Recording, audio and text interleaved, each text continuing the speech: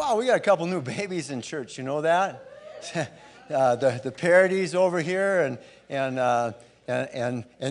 Garrett and Callie there. Man, would you guys stand up so we could see these beautiful babies? Oh yeah, hey.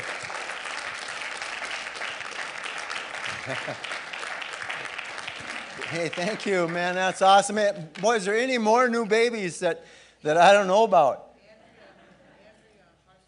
Andrea. Oh, man, Brandon and Andrea. Man, congratulations. Halsabus is two new grandparents. Wow. Oh, any given Sunday here, there's as many children in our children's church as there are adults in this service. That's the kind of church I want to be a part of. Man, praise God. Well, it's my privilege to receive God's tithes and our offerings this morning. And we got some ushers here. And if you're giving cash and would like a tax receipt, just lift your hand. They'll give you an envelope there to get that in. If you're making checks out, why, it's Destiny Church. And yeah, there's the address. If you're watching online or on television, our address is up there on the screen here. And also you can text to give, a very convenient way. That number is there. And boy, whenever we receive God's tithes and our offerings, I like to stand on a scripture verse. Because, man, it's a big deal we're doing is giving here. But I was thinking about, Mark 10, 28 through 30. And I just love the way Jesus says this. What's going on is Peter says to Jesus, man, we've given up everything for you. What are we going to get out of this? And Jesus said, I assure you, he said, no one has given anything into the kingdom of God that they won't get 100 times back as much in this life and eternal life in the world to come. You couldn't have a stronger promise than that. I assure you, he said. So let's take our God's tithes and our offerings in hand, and we'll agree over that on them and speak that over those, okay? Man, in Jesus' name, we just thank you, Father God, for the opportunity to invite you into partnership with us in our lives as we're doing that, as we tithe here. And boy, we just stand on that promise that you made. Everything that's given today, there's going to be at least 100 times as much come back to each one that's giving. Man, I thank you for that. We take hold of it and receive it. In Jesus' name, thank you that your kingdom is expanding. In fact, it's ever expanding. In Jesus' name, amen. Well, ushers, you can serve the people here. And I got a few announcements. We got our family service this Wednesday night at 6:30. Children's program here at the church and adults, and then of course the youth are over at the fitness center at the church here. While we're promptly done by 8, so your children can get home for school the next day. And boy, it's been real good. We've been talking about improving our relationships with each other. This will be the fifth session of those 7 sessions. So this Wednesday night. There's prayer every Sunday morning at 9:15 in the mother's room. And there's ladies' prayer Thursday mornings at 10 at the church. Here's another one. Natalie Baker is hosting a ladies' fellowship time at her home in Alexandria on Saturday, November 13th from 9 until noon. So talk to Linda or Natalie and you can get directions to get to her home. Okay, there's a container in the foyer for collecting items for a variety of ages to fill shoe boxes for Operation Christmas Child. The deadline for that is going to be November 10th. And if you have any questions, please contact Michelle Shafran or Shar Slack. And there'll be a shoe box packing party on Thursday, November 11th at 6 p.m. at the church. And then just like always, after church here, I'm at the back table in the foyer there. If you got any questions about the church here, and if you'd like to give us your phone number, then we can text you when there's something coming up, or if there's a change in schedule, or if someone requests prayer from the entire church family. So we'd love to have that information. And also, if you have any ideas of what we could do to make things better, well, just talk to me after service there. But boy, once again, thank you so much for being here today. And for you folks online, the best part of our service is ahead. Pastor Steve is here bringing the word. Well, it's good to be here. I've been gone for a couple of weeks. It's good to be back and to be able to share the Word of God with you. If you have your Bibles, I'll invite you to open them with me to Numbers chapter 13. I'm going to talk to you this morning about, my title is, Who Do You Think You Are? How many of you ever heard anybody say that? Who do you think you are? Well, I'm going to talk about it in a little different way, with a little bit different voice inflection. Instead of saying, who do you think you are? I want to talk about it like, who do you think you are? So it's because it really matters what you think about you. And I know that people can be overly obsessed with themselves, and that's not what we're talking about here. And a lot of times what happens is if people are in a lot of pain, they tend to obsess about themselves. But it's wrong to be self-absorbed, but it's not wrong to be to have a self-assessment. And what we think about ourselves is so important because we live out what we think about ourselves. And, I remember, this is kind of a funny story. Want to hear a funny story? So when I was in high school, I was kind of a bad boy. And, I wasn't like a real bad boy. I mean, nowadays I probably would be like an average boy. But back then I was kind of a bad boy. I mean, I got, like 10th grade, I got suspended 5 times from school. And, it gives you a little bit of an idea of kind of what I was. And had some, just some behavior problems. And so, how when you go into a school, you always kind of find your peers or whatever. And my peers were those that took drugs and, did bad things. That was my peers. Well, one day, I was walking down the hallway, and this cheerleader, really nice-looking girl. I don't know if I even told my wife this story yet, but it just came to me yesterday. I don't know why, but I'm going to tell you. So this cheerleader comes up to me, and she's real bubbly and cute and happy. And she comes up to me, and she comes right next to me, and she goes, "Hey, how'd you like to walk me to my class?" And I'm going, "Okay." And I'm immediately suspicious. And so I walked her to her class, and then she tells me how I could connect with her at some other time in school. And so I go, "Okay." And so she just kept kind of pursuing me for 2 weeks, about 2 weeks. And but see, in my mind, what I thought was, this has got to be some kind of a trick or a joke, because the thought that she might be interested in me never crossed my mind. And then I found out later that she liked me, but then she had moved on to somebody else. But my point is, I missed an opportunity. But God saved me because I got the greatest gal in the world. But my point is that if your self-talk or what you say to yourself is bad, you're going to miss a lot of things in this life that God has for you. And so I want to talk to you about identity. And if I could teach young people anything, if I only had like 5 things to teach somebody, identity would be one of the things, because identity is how you see yourself. And we need to see ourselves as God sees us. See, everybody has an identity. My name is Steve Cornamone.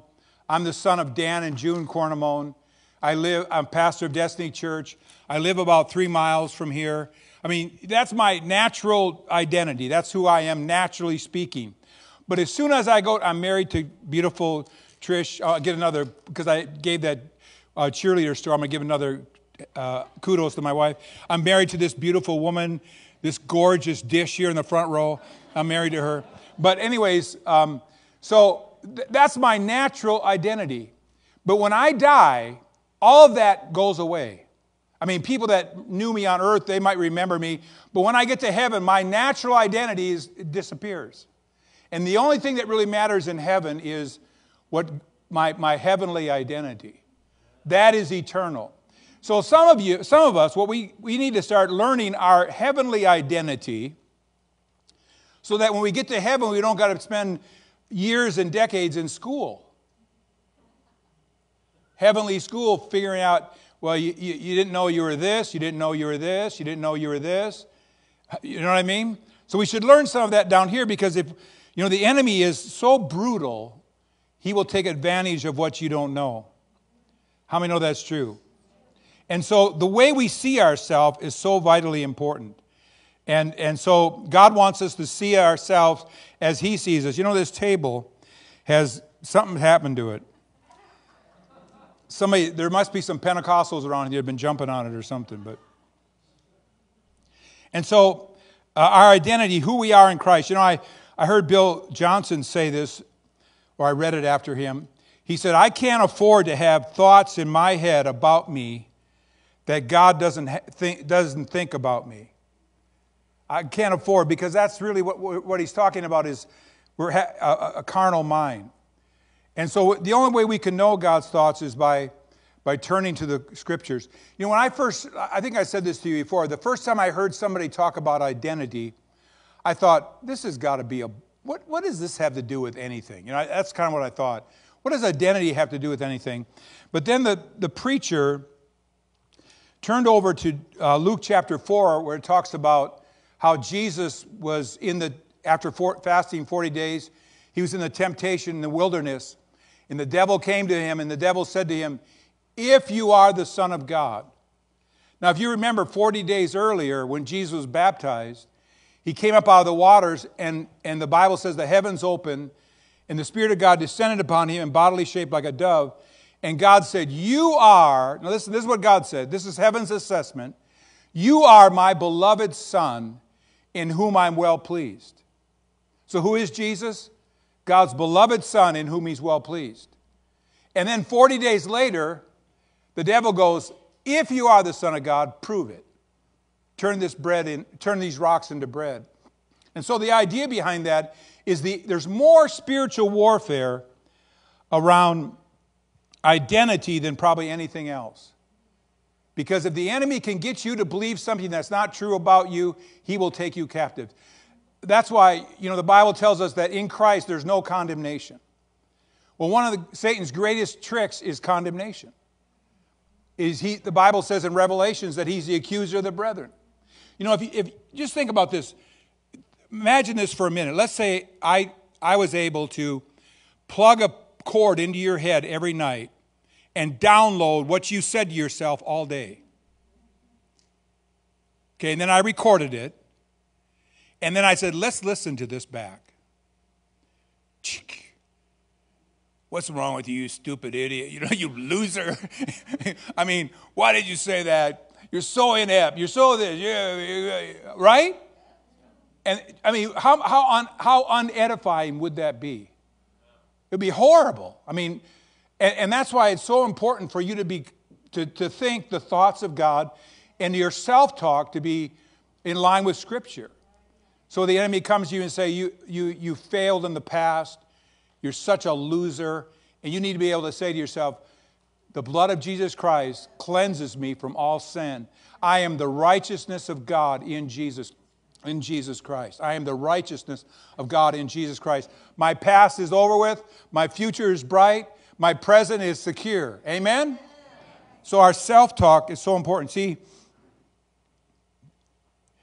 if Satan can hold us in a perpetual prison of shame and dysfunction, our life will be tormented. Think about those two. If he can hold us in a perpetual state of shame and dysfunction. See, there's a difference between guilt and shame. Guilt says, I did something wrong. Shame says, I am something wrong. I am deeply flawed. There's something deeply... If you're sitting here this morning, you go, I am deeply flawed. There's something deeply wrong with me. Your self-talk stinks. Let me just say that. If you feel inferior to everybody, your self-talk isn't good. Right? So shame says, or guilt says, I did something wrong. Shame says, I am something wrong. Guilt says, I made a mistake. Shame says, I am a mistake. Amen? And so what God wants to do, when God speaks to us, He specifically wants to deliver us from self-talk. I mean, God gives you a kind of a different picture of self-talk. It's one of the things that's really interesting is you know, when America goes into a country to liberate them, how many kind of witness some of that, you know? I mean, let's not give specifics, but let's just say generally, they'll go into a country to liberate the people in that country, and we're just thinking, this is great. You've been living under tyranny, you've been living under bondage, and we're gonna bring the might of the United States military, and we're gonna deliver you from this tyranny and this injustice and this oppression. It's gonna be awesome. But then what happens is we do that, and everybody kind of walks around like they don't know what to do with themselves. In fact, and then eventually what they do is they go back into bondage. And we go, what's wrong with you? Don't you love freedom? We love freedom because we're conditioned for freedom. But they are conditioned for bondage.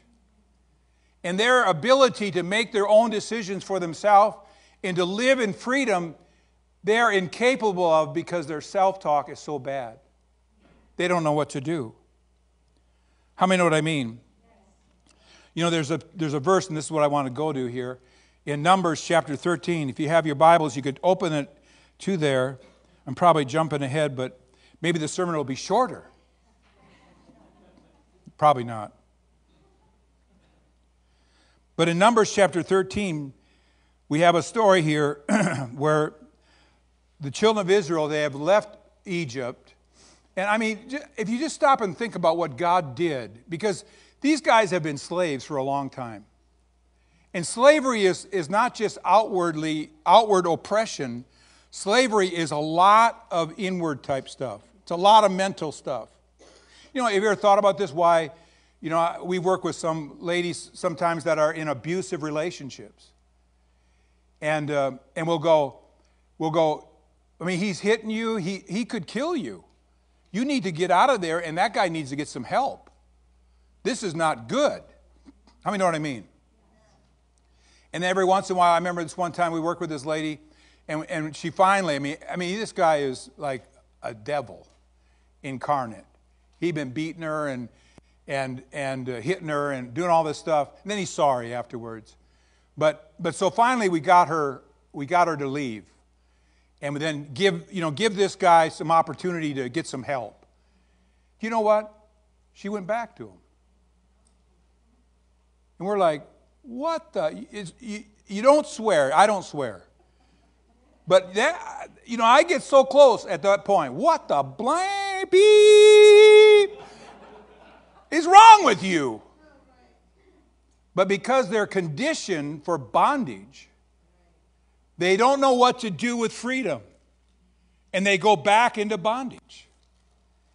And there's a lot of things, you know, what happens is the way we think about ourselves, if you think certain thoughts about yourself constantly, let's say you struggle with depression or anxiety, if you think certain thoughts about yourself, what happens is your mind goes there right away.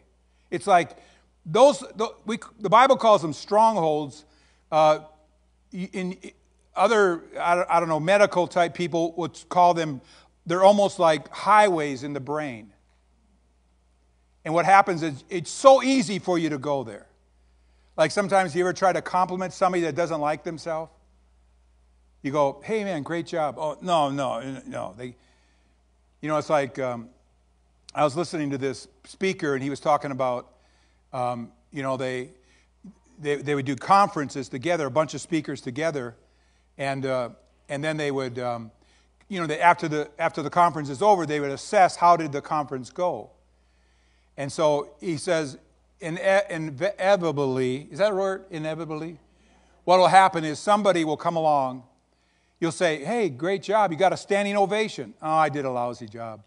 You did a lousy job. You got a standing ovation. I didn't get a standing ovation. But it's like they can't receive a compliment because in their mind, their self-talk is so bad. How many can see what I'm saying?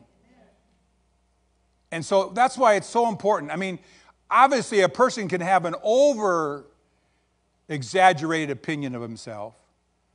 You know what I mean? You know, it's like I think I can it's like if I thought I had a voice like, what's one of those opera guys? What is it? Pavarotti. If I thought I had a voice like Pavarotti, you know, everybody's like, my God, stop. The plants are dying. The squirrels are flipping over on their back outside. Stop, right? See, I mean, in that sense, I'm having an over-exaggerated opinion of my own importance.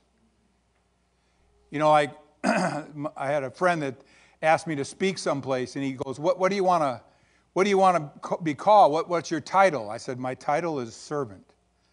He goes, "No. He wanted to give me the apostle title." I said, "Listen, I'm not an apostle. I've done some apostolic work, but I'm not an apostle. So just don't do that." Maybe that's a freeway in my brain. I don't know. But the point is healthy people have a healthy perspective of themselves. You know what? What's interesting is your self-talk. I haven't got to my sermon yet.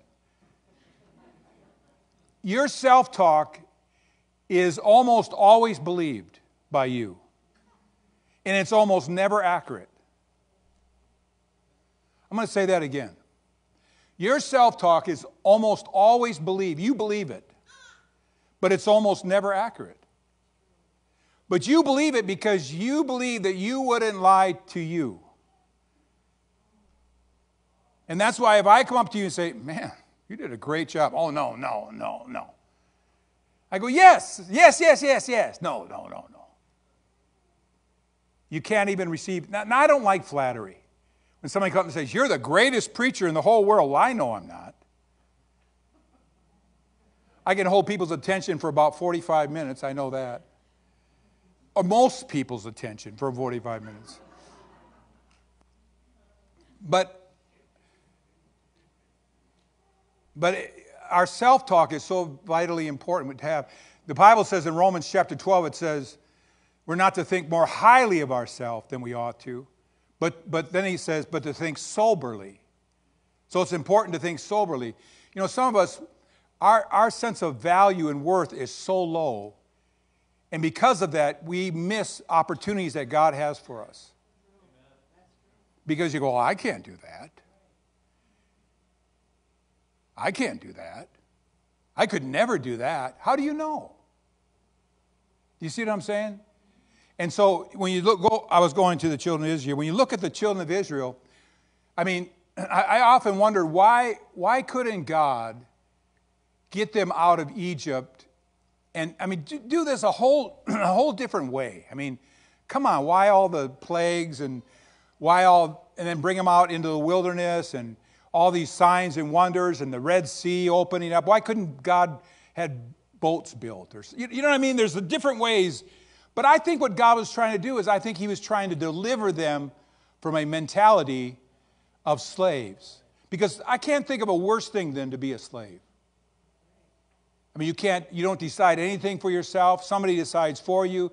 Your life is not your own. You can't make your own decision. You don't have any freedom. Somebody's always telling you what to do. Talk about oppression. You live at the whims of somebody else. They can oppress you. They can work you like a dog. They can starve you. I mean, it doesn't matter. I can't think of anything worse. But if you lived in that long enough, you would be so conditioned to that. And then God goes, "I want you to be a warrior. I want you to go kill people." Now he wouldn't say that nowadays, but I want you to go forth. I want you to get up, and I want you to prophesy. I want you to speak my word. I want you to do exploits. I want you to do great things for me. I want you to lay hands on the sick and they'll recover. I want you to preach the gospel. I want you to go to other nations. All this stuff, and we're going, "Oh, I can't do that." Right? Because we see ourselves a certain way. And oftentimes, our self-talk causes us to see ourselves as less. Everybody say less. Less than God's image of us. So let's look at this with the children of Israel. So that's why I think that God did all these miracles. I mean, I think what has to happen sometimes, I think something's got to happen to us, intervene in our lives, where we all of a sudden go, it's so dramatic that we go, something's going on here. You know, like a burning bush. I mean, look at Moses when God came to him in the burning bush. You know, God says, you're going to deliver Israel. Well, I don't know who you're talking to, but, you know, it says that before he went into the wilderness for 40 years, it says that he was in Acts, it says that Moses was mighty in word and deed.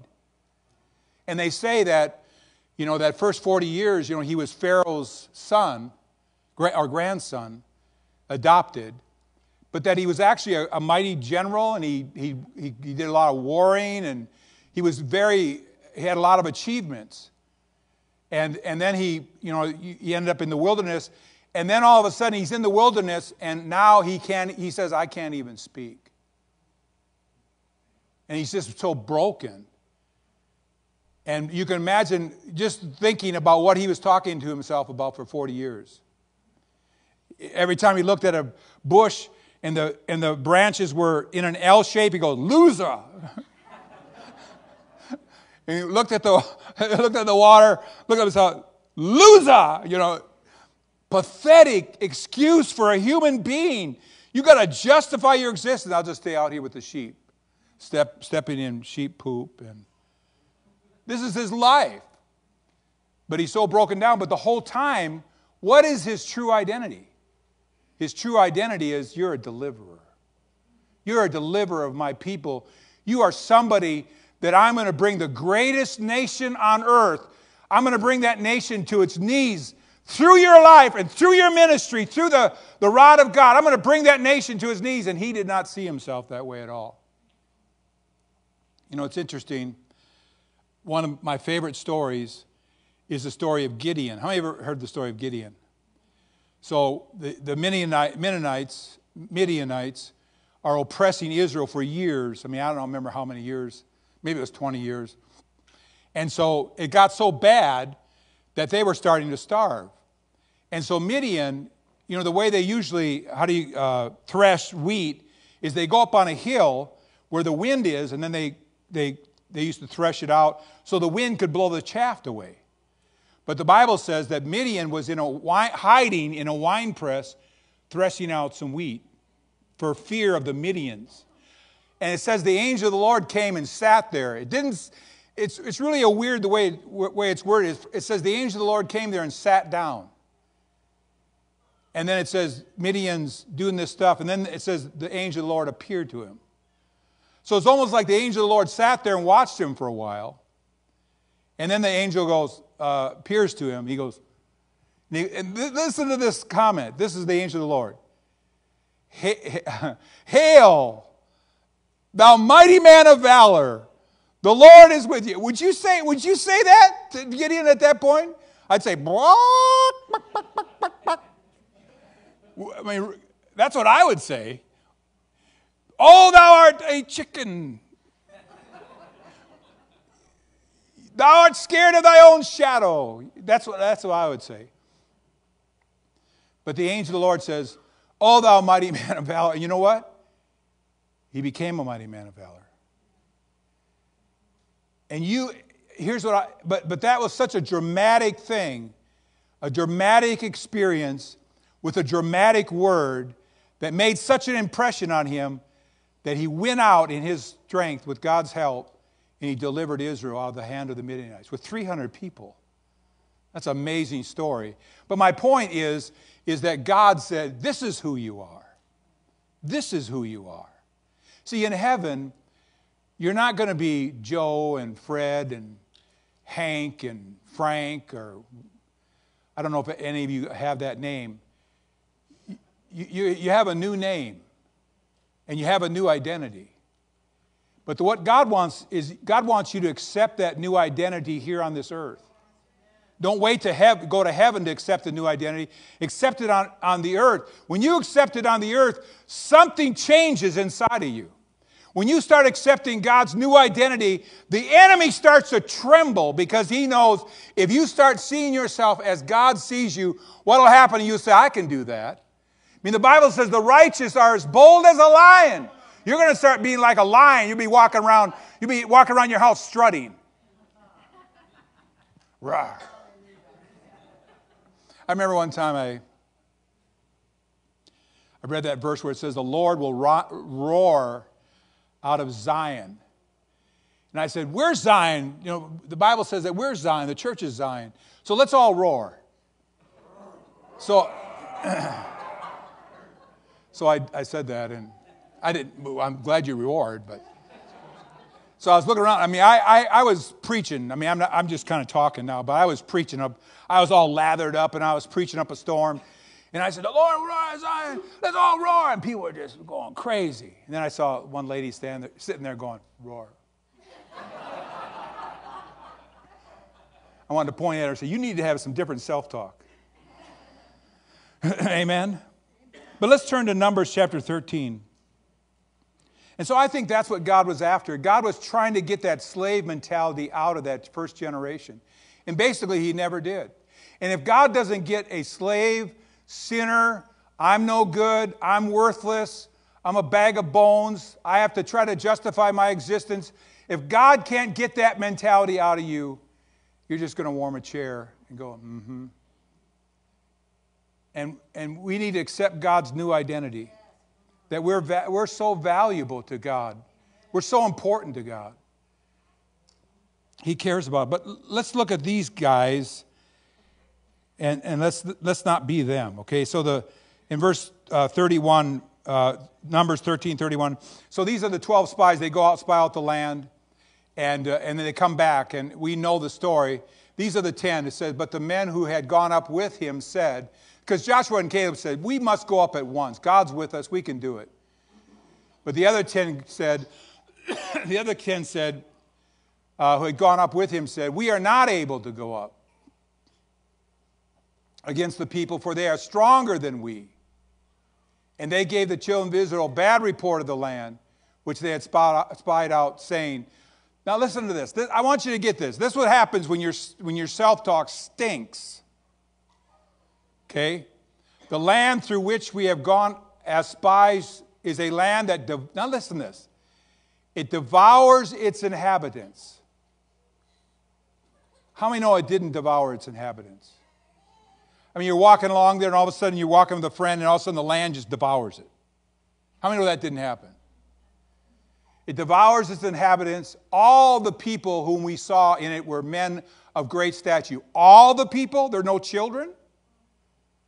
No babies? Everybody was of great stature? Come on! Everybody can't be of great stature. I mean, there might have been some, but they can't all be of great stature. Then we saw the giants, the descendants of Anak came from the giants, and we were like grasshoppers in our own sight, and so we were in their sight. So how many can tell that their self-talk stunk? They were not doing good. And see, what happens there is God's full intention was to bring them into the promised land. He fully intended to bring them in, but because of their assessment of themselves, God couldn't. But I wanted you to see how exaggerated the negativity was.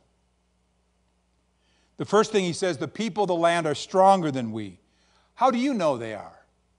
You know, up until this point, every battle that the children of Israel had fought, they had won. But they go, "The people are stronger than us." How do you know they are? But you're already defeated before you even start. You haven't even tried. You could kidnap one of them, beat them up, and see if you're stronger. I mean, you know what I mean? You don't even try. You just make these general statements that all the people are stronger than us. That's a lie. All the people are stronger than us. The land devours its inhabitants. So not only are the people a threat, but the land is a threat. The people we saw were a great statute. All the people, again, like I said, and in our eyes, this is our perception of ourselves. It's based on our self-talk. It's based on the essence of who you are, is based on your self-talk, what you tell yourself. Nobody likes me. Nobody cares about me. Poor me. I've been going to church that they don't appreciate me here. They don't like me here. Right? That person, look at the way they looked at me. I remember one time, there was a lady came to church, and, we're pretty friendly, I think. I think I am pretty friendly. I don't know. Maybe let's not judge me. Most people here are really friendly, I think. Okay? And so she was standing in the foyer like this, and I said, well, hey, hi, how are you doing? And I was being friendly. She goes, I've been standing here for 10 minutes and no one said hi to me. I wanted to say, your self-talk stinks, man. And I was going to use a different word than stink. It rhymes with puck. Right? I said, come on. You got to get out of this. And so, you think about this, their report is not based on reality. It's not an objective picture of what's actually happening. It is a product of their slave mentality. It is a product of their slave mentality. How many things in our lives is a product of our sin mentality? There's a verse in Hebrews, I didn't look it up, but there's a verse in Hebrews where it says that they should no longer have consciousness of sin consciousness. If you think about this, the verses that we know are usually verses that are based on sin. Like, how many know this verse? For all have fallen short of the glory of God. Do you know that verse is actually not a whole verse? It's just a phrase that's put in between verses that are talking about God's righteousness. Did you know that? The reason God had to provide righteousness is because everyone has sinned and fallen short of the glory of God. But what do we know? We know all the sin verses. For the wages of sin is death, but the gift of God is eternal life. We know all this because our consciousness is, I'm a failure. I'll never amount to anything. I can't succeed. I got to be humble because I can't succeed. Well, I agree. In yourself, you can't. But you're not just by yourself, are you? If we believe God's assessment, our body is the temple of the Holy Ghost. That means I'm wall to wall Holy Ghost. Oh, you're not either. Yes, I am. I might not feel like it, but that's what the Bible says. If the same Spirit that raised Christ from the dead dwells in me, that same Spirit will quicken my mortal bodies. And so it's so important for our self-talk. Like I said, self-talk is almost never accurate, but it's always believed by us. It's almost never accurate, but it's always believed. And so what happens is we can actually think ourselves into being disobedient to God because we think we can't do it. How many see what I'm saying? Now, here's what I want you to see. I want you to go to another passage of Scripture here. Well, Proverbs 23, verse 7, most of us have heard this verse. It says, as a man thinketh in his heart, so is he. As a man thinketh in his heart, so is he. So in other words, the essence of who you are is going to be based on what you think and what you tell yourself continually on a regular basis. You see, what happened was our thoughts, our self-talk becomes the essence of who we are. Our identity is a direct result of how we see ourselves. You can see the children of Israel rejected God's identity and accepted a slave mentality, which was expressed through the words, we were like grasshoppers. You're not a bug. Because what happens is when you see yourself a certain way, it's kind of like project. It's like if you don't like you, I have a hard time liking you. Why is that? Because you don't like you. If you like you, I'll be sucked in to the what do you call it? The draft or the suction or whatever of your magnetism because you like you. And you should like you. Someone goes, well, I don't know if we're supposed to aren't we supposed to hate ourselves? No! That is a dumb thing to say. We're supposed to reject an independent life a life that is without God, but we're not supposed to hate ourselves. In fact, the Bible says you love others as you love yourself. You don't love yourself, you can't love others. How many see what I'm saying? And so we should all give each other a compliment right now. So if you're sitting by somebody you know, give them a compliment right now. Just say nice teeth or something.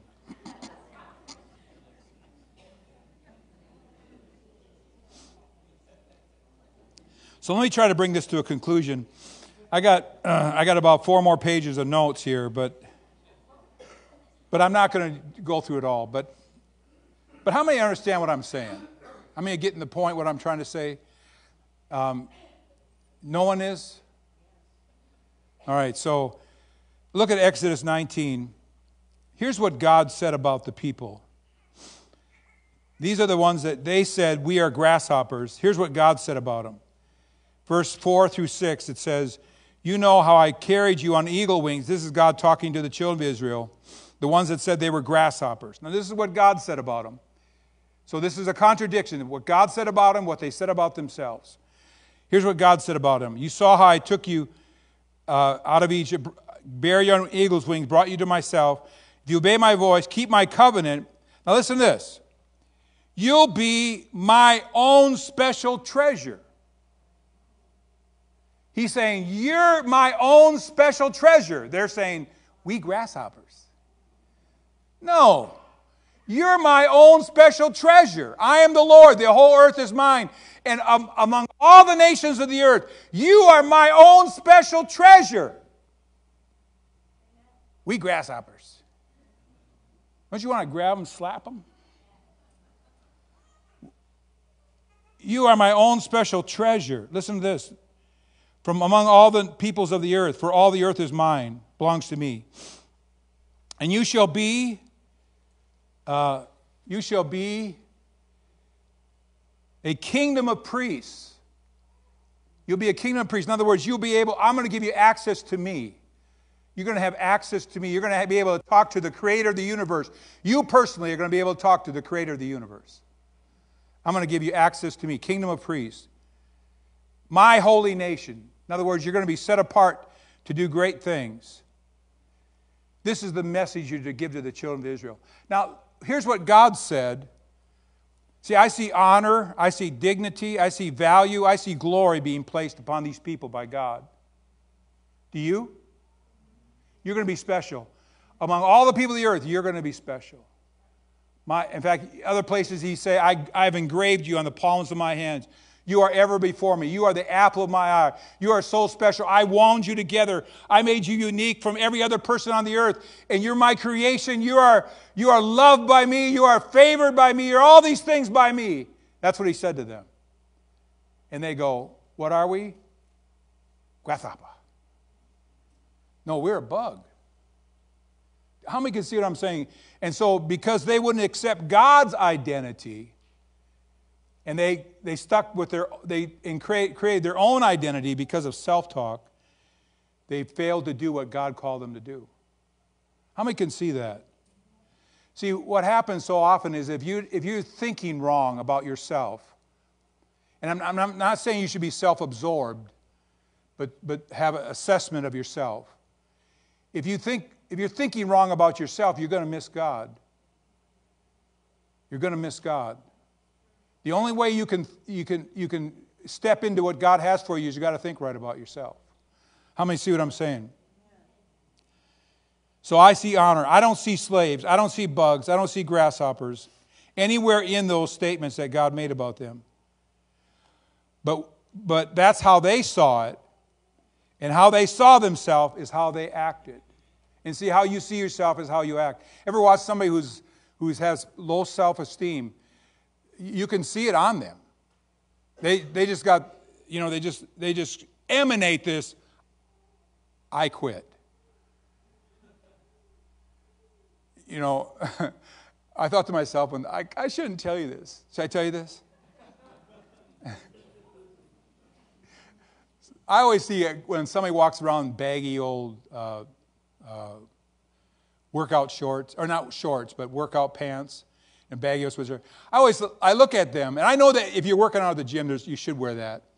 But I always look at them and I just think to myself, they just quit. I give up. Right? And so here's my point. I'm going to try to bring this to a close. So how do we find out who we are? In eternity, in heaven, who will you be? You won't be Steve Cornamone. There's a heavenly identity for you in heaven. And you need to accept that now. That God values you, that God treasures you. See, what happens is, a lot of times we base our value and who we are on how things that we've gone through in life, and we kind of rehearse those things.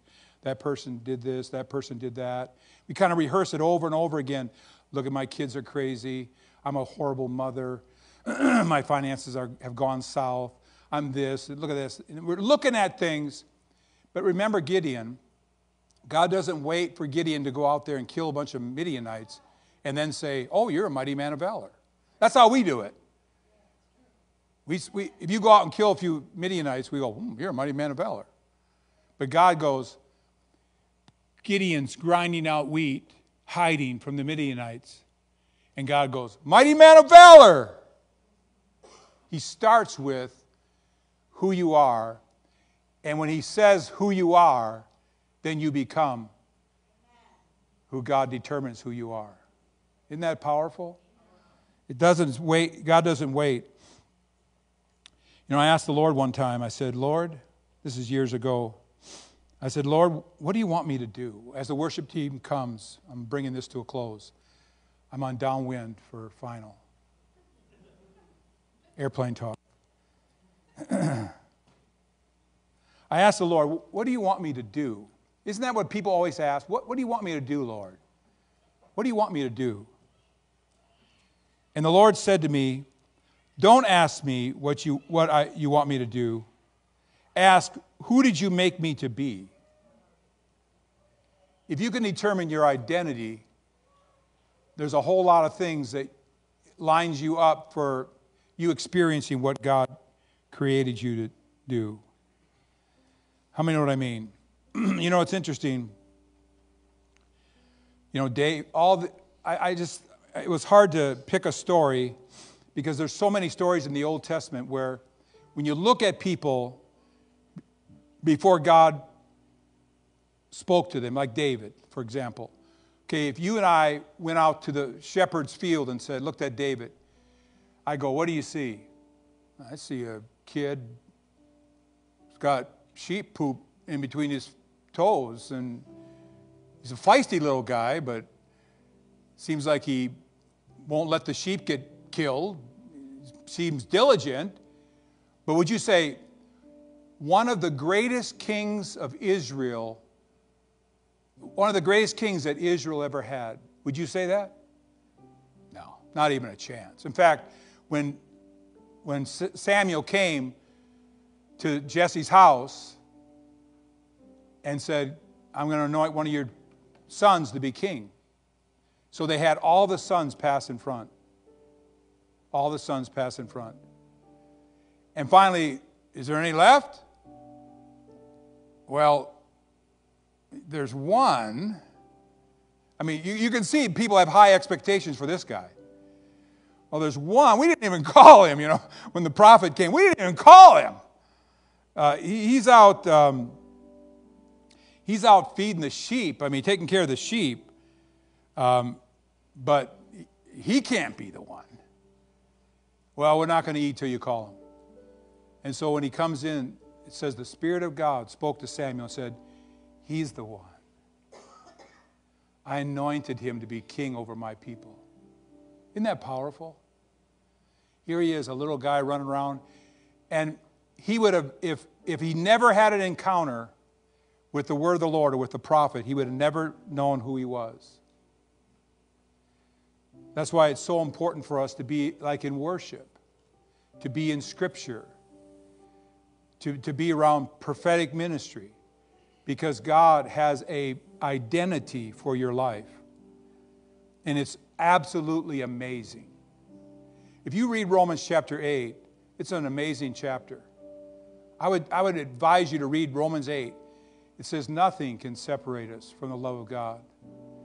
If God is for us, who can be against us?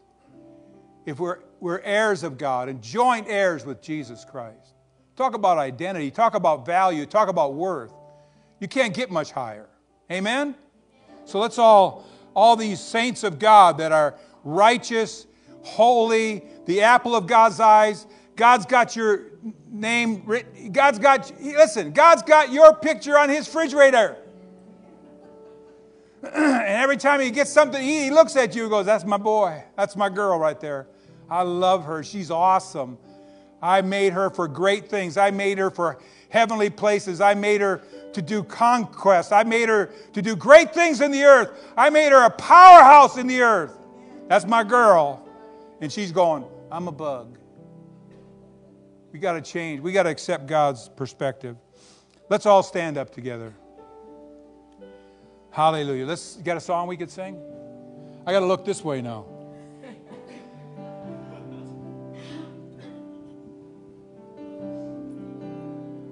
This is a house of worship. This is a place of praise, where every demon trembles, where we proclaim your name. This is a house of healing. Our hearts are full of faith. You have our full attention. You have the final say. And we sing, come alive in the name of Jesus. Come alive in the name of Jesus. This is a house of miracles. And we bring everything to the feet of Jesus. Everything in the name of Jesus. This is a house of miracles.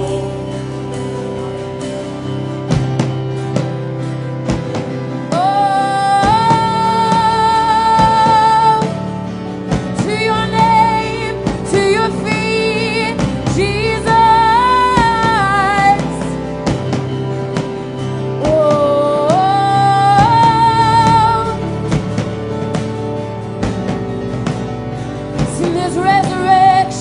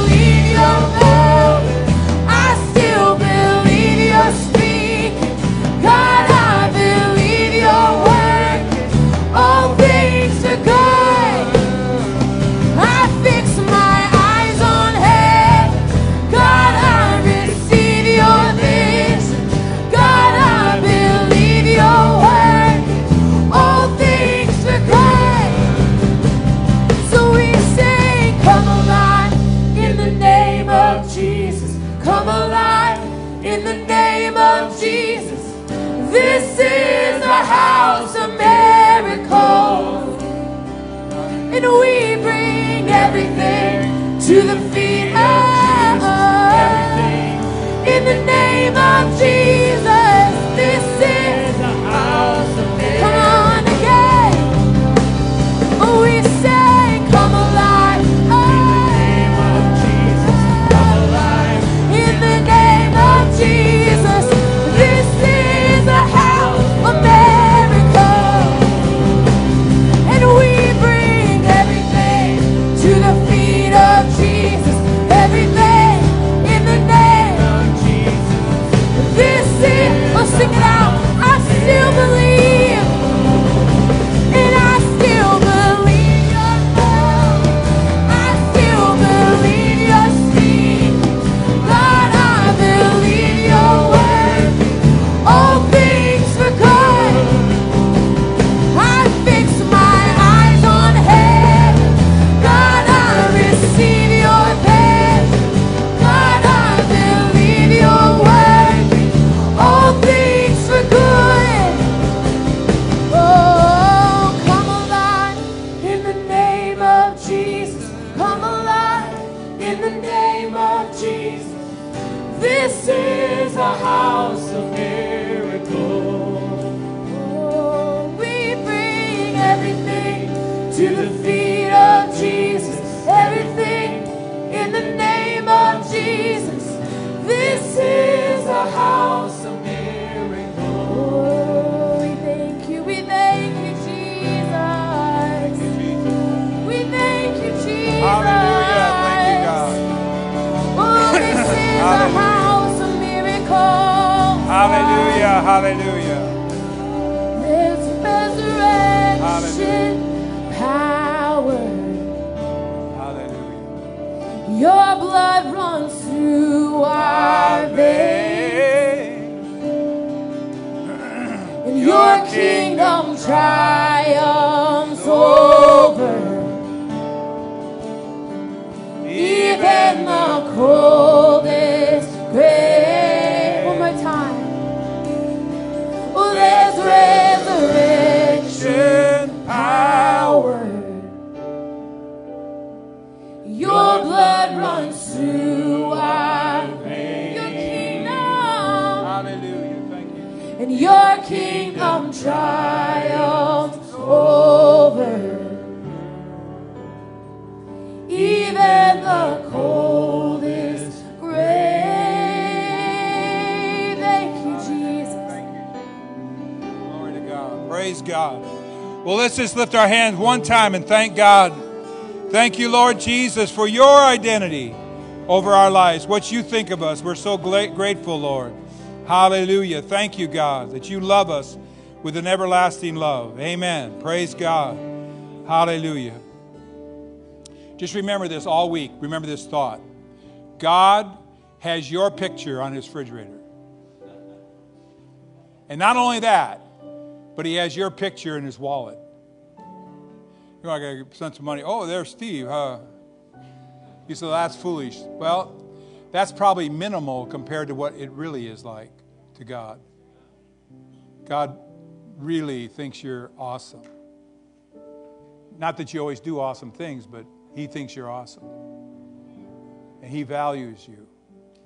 And he's got great things for you. So what do you say? Let's lose the bug deal, the bug mentality, and let's accept God's mentality.